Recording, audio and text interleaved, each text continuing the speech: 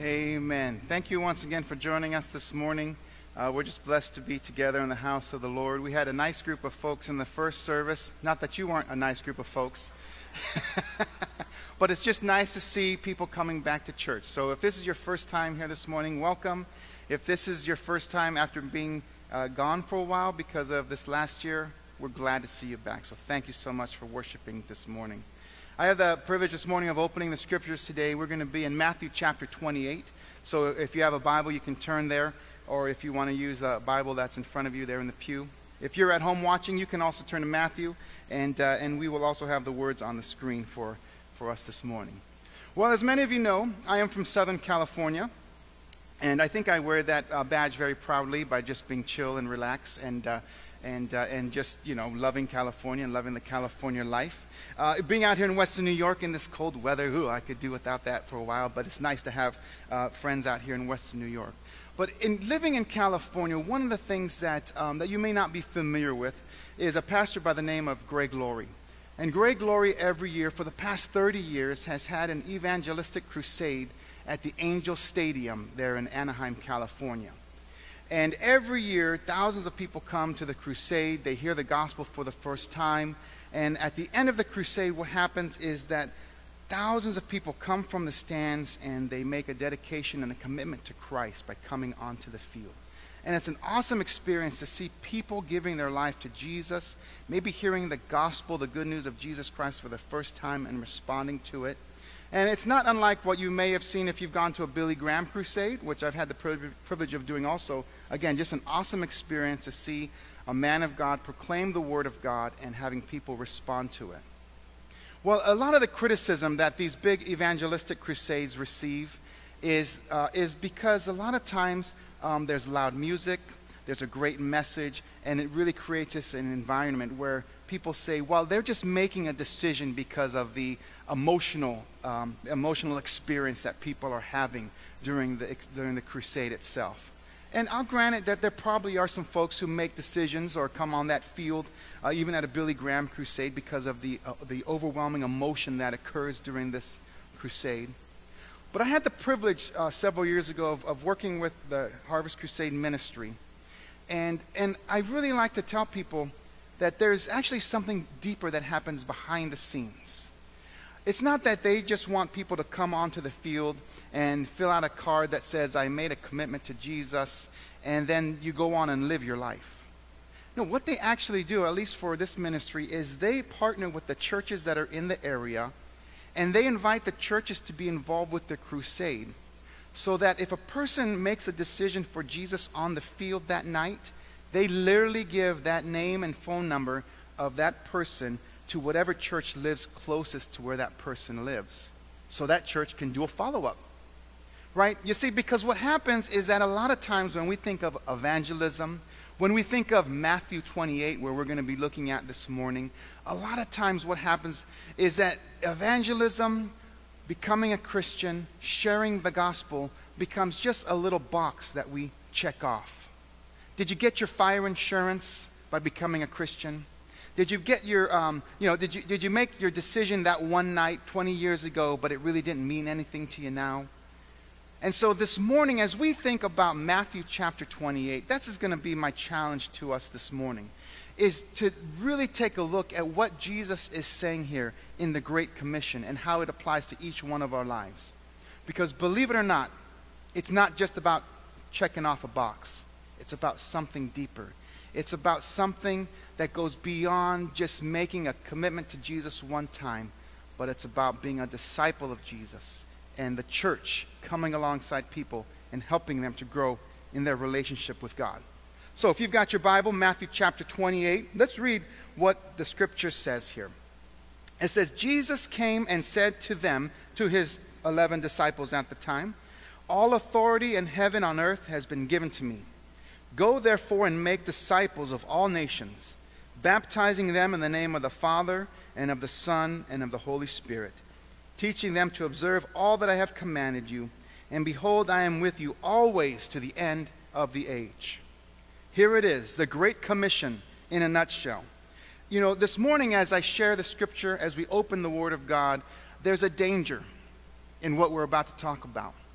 There's a danger because this is a familiar passage to us. This is a familiar passage that I can guarantee if you've been in the church for any amount of time, you've heard these words, go and make disciples. So there's a danger here because we have the opportunity now to turn our brains off and say, oh, I've heard this sermon before, I've heard this message before, let me move on with my life. It's Mother's Day, what time is lunch going to happen? Right? We have that danger this morning. But I want to ask you, please, stay engaged with me. Stick with me as we go through this, because I want to challenge you and I want to bring to light what the text is actually saying so that we can be faithful followers of Christ. All right? With that being said, let's pray. Lord, thank you so much for your word this morning. Thank you so much for the opportunity that I have this morning to open your word and to speak. And I pray that you would increase as I decrease. I pray that you would speak through me so that your people would be challenged, would be encouraged, would be admonished. For those who are here or hear this video later, I pray that you would draw us close to you and help us to love you with all of our heart. In Jesus' name, amen. Well, Matthew 28 isn't the first time that Jesus gave a command to his disciples to go out. It's actually the second time in the book of Matthew that we see this. The first time that this occurs is in Matthew chapter 10. The scripture tells us that Jesus gathered his disciples around him, and in Matthew chapter 10, this is what it says. These 12 Jesus sent out, instructing them, go nowhere among the Gentiles and enter no town of the Samaritans, but go rather to the lost sheep of the house of Israel, and proclaim as you go, saying, the kingdom of heaven is at hand. Heal the sick, raise the dead, cleanse lepers, cast out demons. So in Matthew chapter 10, we see Jesus sending out his disciples with the purpose of doing what? Well, it's right here. Proclaim that the kingdom of heaven is at hand. These 12 disciples, we know, would later become the 12 apostles. And the things that we see Jesus telling them they would have the authority and power to do, heal the sick, raise the dead, cleanse lepers, cast out demons. We see them having the authority to do that through the book of Acts and through the rest of the New Testament. And so we see that God had set these 12 men apart, and they went out and they did that. And they fulfilled this commission that Jesus gave them. So it's interesting to me here that this, like I said, this is not the first time in Matthew 28 that Jesus sends his disciples out, but actually it happens in chapter 10. And why is that important? Well, it's important because if you take the book of Matthew as a whole, you can see that Jesus is trying to set in place a pattern for his believers, for his disciples. We are to be individuals. If you are a follower of Jesus, if you are a Christian, if you're born again, if you're a follower of Christ this morning, sitting in a pew, if you're watching online, if you are a follower of Jesus, Jesus is actually saying to each one of us that we should be about proclaiming the kingdom of God is at hand. Jesus showed us the way to the Father because he is the way to the Father. And when Jesus, in Matthew chapter 28, tells his disciples for the second time to go and make disciples, it wasn't like he woke up on that morning and said, I got a great idea. Let me go and share this with my disciples. No, it was a plan that Jesus had all along for his followers to follow. And that plan is that disciples make disciples. But we'll get to that in a second. All right? You can see here from Matthew chapter 28 and Matthew chapter 10 that they both have similarities. For instance, in Matthew chapter 10, Jesus says this about authority. He says, the Bible says, and he called to him his 12 disciples and gave them authority over unclean spirits to cast them out and to heal every disease and every affliction. And then we get to Matthew 28, and that same word is used, authority. And Jesus came and said to them, all authority in heaven and on earth has been given to me. You see, it wasn't, again, as Jesus woke up one day and said to himself, now I've got all authority. I've died and I've risen from the dead. I have all authority now to tell my disciples what to do. The Bible tells us that Jesus has had all authority since before the creation of the world. As a second member of the Trinity, that the authority of Jesus, the power of Jesus, the sovereignty of Jesus, the power that he has to command his disciples, we see this both in chapter 10 and in chapter 28 of Matthew. And so in a sense, this chapter 28 is a continuation of what Jesus has already told his disciples what they need to be about. They need to be about going out and declaring the kingdom of God. Well, let's take a look a little bit deeper in Matthew 28, verses 18. Because what does it mean when Jesus gives this great commission? A lot of times when we hear this passage, or if we've been to some place and we've heard a sermon, or we've been to a conference and they use this passage, there is one word that people emphasize when we hear the Great Commission. That word is a two-letter word. It starts with a G and ends with an O, and it's the word go. Okay? Are you guys still trying to catch up on that? Go, right? Begins with G, ends with O, it's go. Okay. But did you know, taking a look at this passage, that's not the emphasis of this passage. That's not the thrust of what Jesus is trying to get across to his disciples here. And make no doubt about it, who is Jesus talking to here? He's talking to his disciples. So again, if you are a disciple of Christ, that includes you this morning. The only word in this passage that is a command from Jesus is not the word go. It's not the word baptizing, and it's not the word teaching. Now, the reason I know it's not the only word in this passage of Scripture that is a command is because I'm paying a lot of money for seminary and I'm learning the Greek language, okay? All right? All kidding aside, the word that Jesus uses in here, the Greek word that has a command in this passage, is actually the word for making disciples. The emphasis in this passage, although it is important that we go, it is important that we teach and that we baptize, the emphasis here is to make disciples. So when we look at this passage of Scripture, we see that making disciples is what will happen as we are going, as we are teaching, as we are baptizing. So the heart of the Great Commission is to make disciples. So I think we've confused this in our minds in churches a lot, right? Because we think the Great Commission, and we label the Great Commission to that word evangelism. I think that's a bad word in our culture nowadays, isn't it? Evangelism. I don't hear it so much. Well, we label the Great Commission as an evangelistic text. And when we think of evangelism like this slide shows, right, it's the idea that we're going to just tell people about Jesus, whether they want to hear it or not. We're going to just get out there and we're going to put on Facebook about Jesus, and we're going to just do everything we can to tell the gospel message about Jesus, which is a good thing, so hear me right here, right? But then that's it. We've done our work. Jesus said go. I did. I went. Done. Okay, back to my life. That's not the emphasis here. The emphasis is actually more of a I like to call it the discipleship circle. Jesus is speaking to disciples, telling them to go and make disciples who will likewise do the same thing. It's a never-ending circle of disciples making disciples.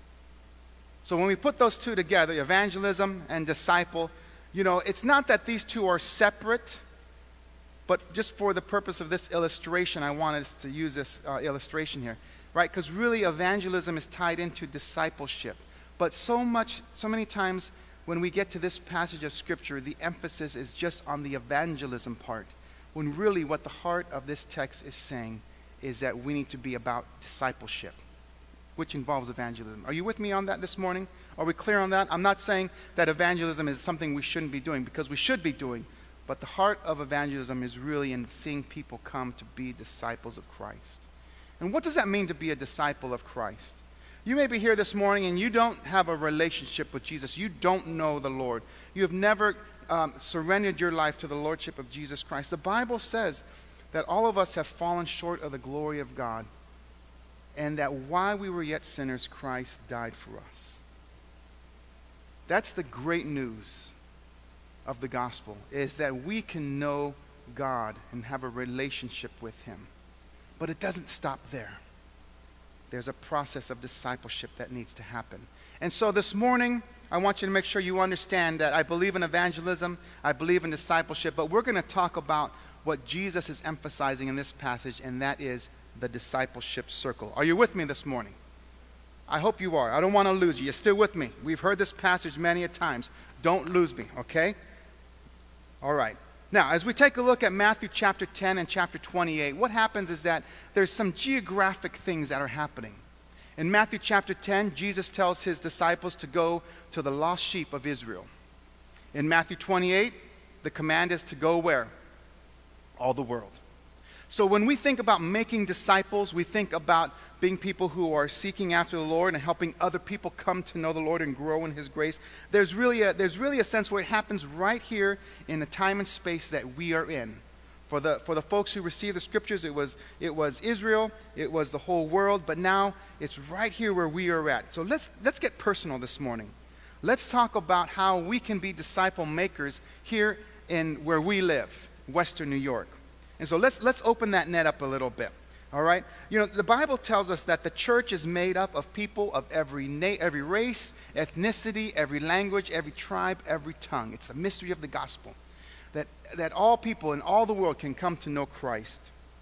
But when we think about where we live right now in Western New York, I want to talk a little bit this morning about the culture, the religious culture of Western New York.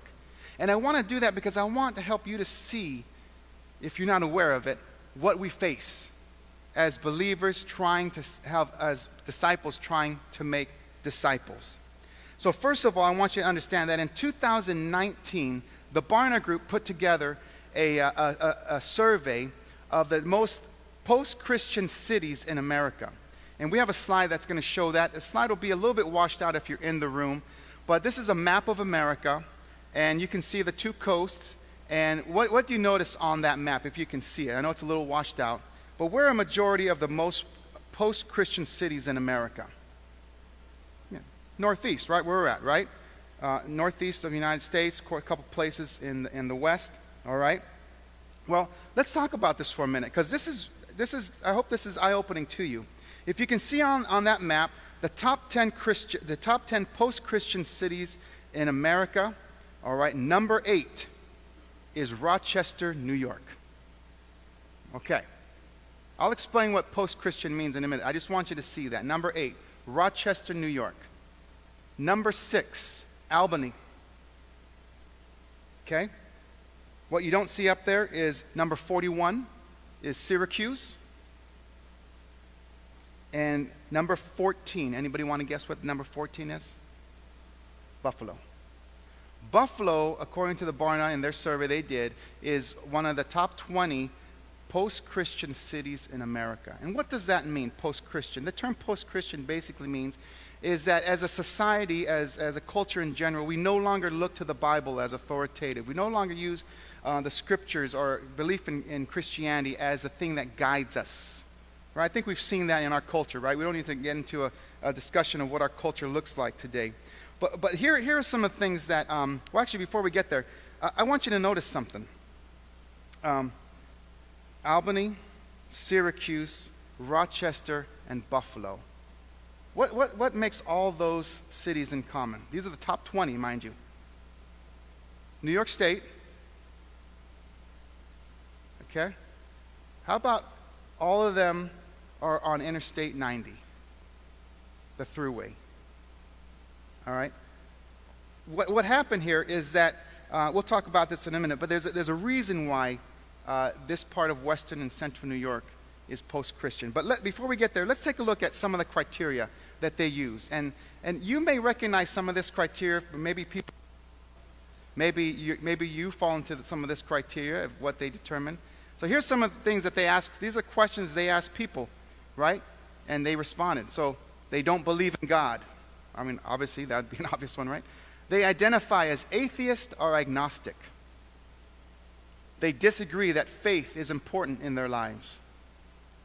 People have not prayed to God in the last week. They've never made a commitment to Jesus. They disagree the Bible is accurate. They have not donated money to a church. They have not attended a Christian church in the last 6 months. This one we can give a little grace for, right, because of the last year or so. They agree that Jesus committed sins. I thought that was an interesting one. They do not feel a responsibility to share their faith. They've not read the Bible in the last week. They've not volunteered at church in the last week. They've not attended Sunday school. They've not attended a religious small group. Their Bible engagement is low, right? They maybe disagree strongly or what the Bible has to say, and they're not born again. These are some of the criteria that this survey used. It wasn't just a question of, are you a Christian? It was some of these questions. Have you attended Sunday school? And they used that data to say, this is what makes up these post-Christian cities. So we're number 14. Buffalo is number 14. And why is that important to us this morning?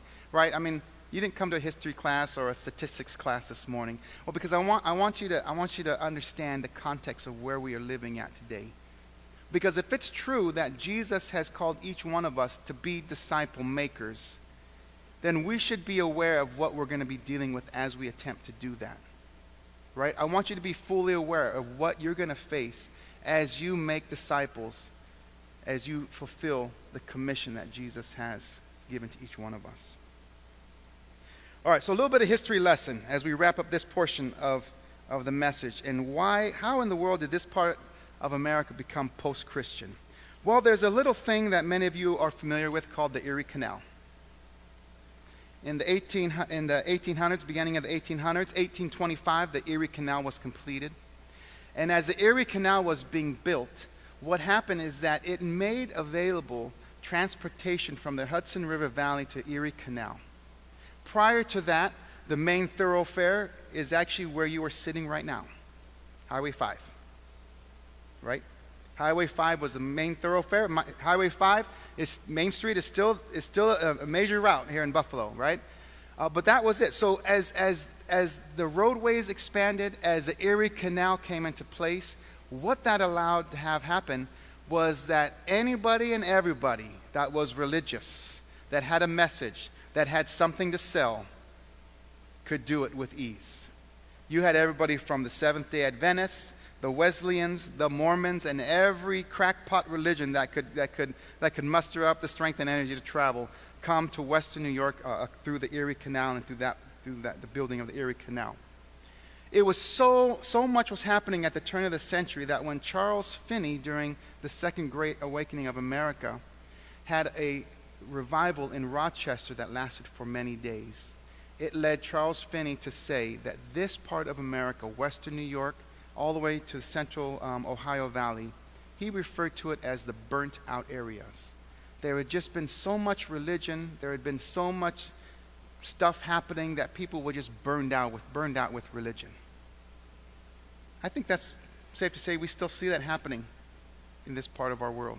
It happens in a lot of places, but really here in Western New York, as we think about the post-Christian cities, yeah, we can see that. Right? People don't want to have anything to do with religion. They don't want to talk about Christ. This is the community we live in. This is the environment that we have been called to make disciples in. And it's important that you know that. And why is that important? Because, again, Jesus has called each one of us to be disciple makers. If we put that slide up again and we think about the fact that a disciple makes a disciple, it becomes personal to us. What that means is that I can almost bet that every single one of you knows somebody who falls into those different categories.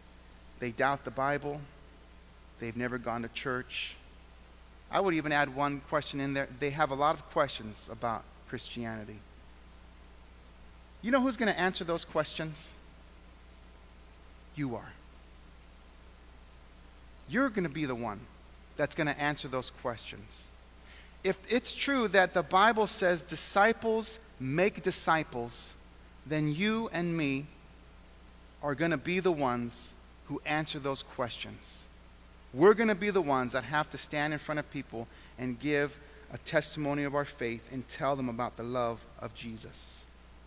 And that's the realization that we need to come to this morning. Jesus has called us to be disciple makers. There's no getting around it. There's no way of skirting the issue. There's no way of saying, well, I can't really be a disciple maker, because you can't. Because the Bible says in Matthew 28 that each one of us have been called to help other people come to know the Lord and grow in that walk with Him. See, the scripture says in Matthew 28, as you are going, as you are teaching, as you are baptizing. So there's an implication here that if you're a follower of Christ, in your everyday walk, no matter what it is you are doing, you are being a disciple maker. It doesn't mean that being a disciple maker is reserved only for the professional ministry or the professional clergy. It means that everybody everywhere, if they call themselves a follower of Christ, is a disciple maker. I hope if there's anything you remember this morning from my message, is that you hear me saying over and over and over again, disciples make disciples.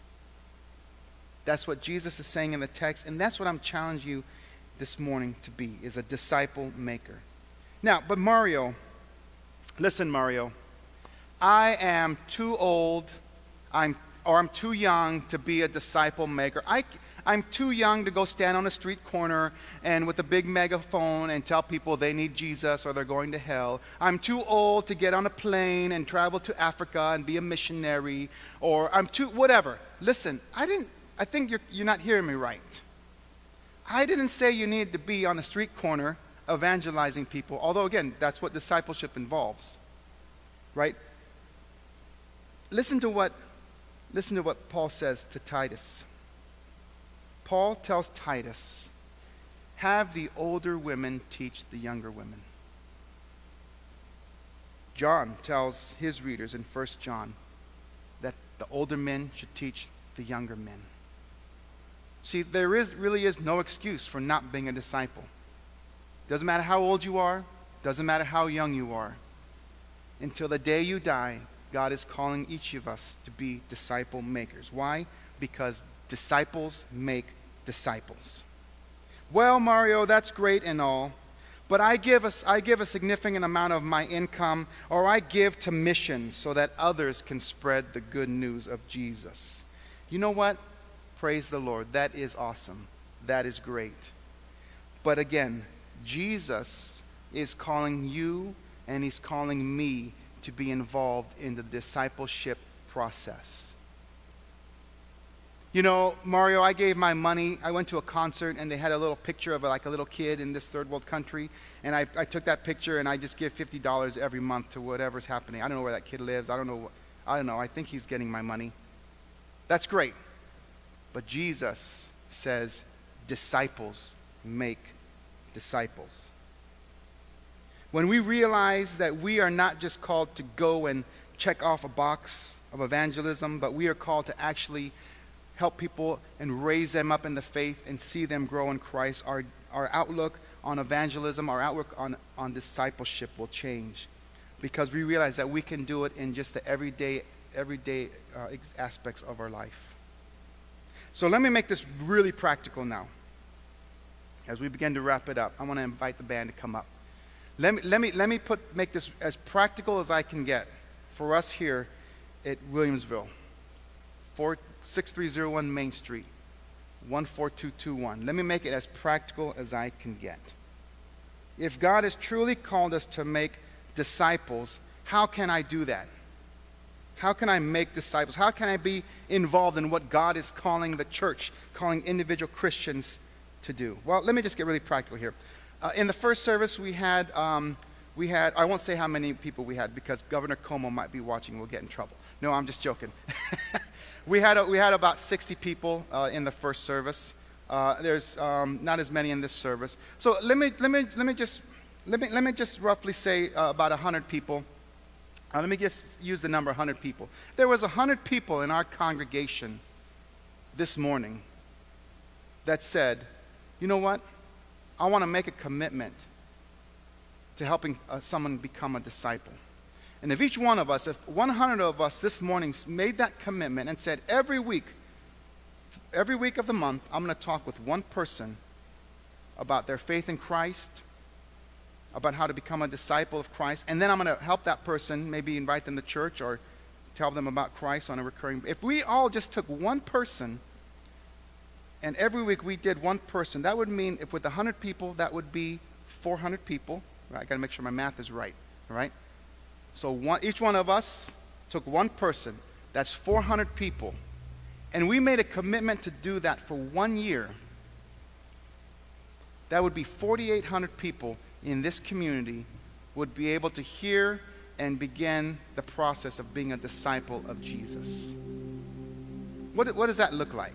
What does that look like? Well, that actually is about the population of the village of Williamsville. So, right, the village of Williamsville right here, you know what I'm talking about? From Tim Hortons to Wendy's, right? The village of Williamsville has about 5,200 people. If everybody in this church that was here today said, I'm going to make a commitment to telling people about Jesus and about helping them to become a disciple, we could reach 4,800 people with the gospel message in 1 year. Imagine what would happen if that village of Williamsville, if just that population alone had an opportunity to hear the gospel. They had an opportunity to start growing in their faith. Do you think that would change the culture of Western New York? You bet it would, because the power of God, the authority that Jesus gave us, would go forth in this community. Let's pump these numbers up. If 150 people did the same thing, we would be able to reach 7,200 people, which is about the amount of people that were allowed into the Bills playoff game last year. 7,200 people. If 200 of us in this congregation said we want to do the same thing, talk to one person every week for 1 year, 9,800 people would have an opportunity to hear about Jesus and begin the discipleship process. Why do I say this? I say this because Jesus isn't calling us to reach the billions of people around the world. He's calling us to be a disciple as we go. And where do we go? In our community. We are in our community. The opportunity to reach our community with the gospel of Christ, the opportunity to start making disciples in this community is as tangible as reaching people that live right across the street. But you got to be willing to go and start doing it. You got to be willing to step out of your comfort zone and begin making disciples of Jesus. Why are we starting a church plant in Clarence Hollow? Because there needs to be disciples of Jesus in Clarence Hollow. Why did we start a church plant in North Tonawanda? Because there's a need for disciples in North Tonawanda. Why has this church existed for over 195 years? Because there needs to be disciples in this part of the world. And God is calling each one of us to be disciple makers. Because the Bible says in Matthew 28 that disciples make disciples. So that's my challenge to you. Go and make disciples.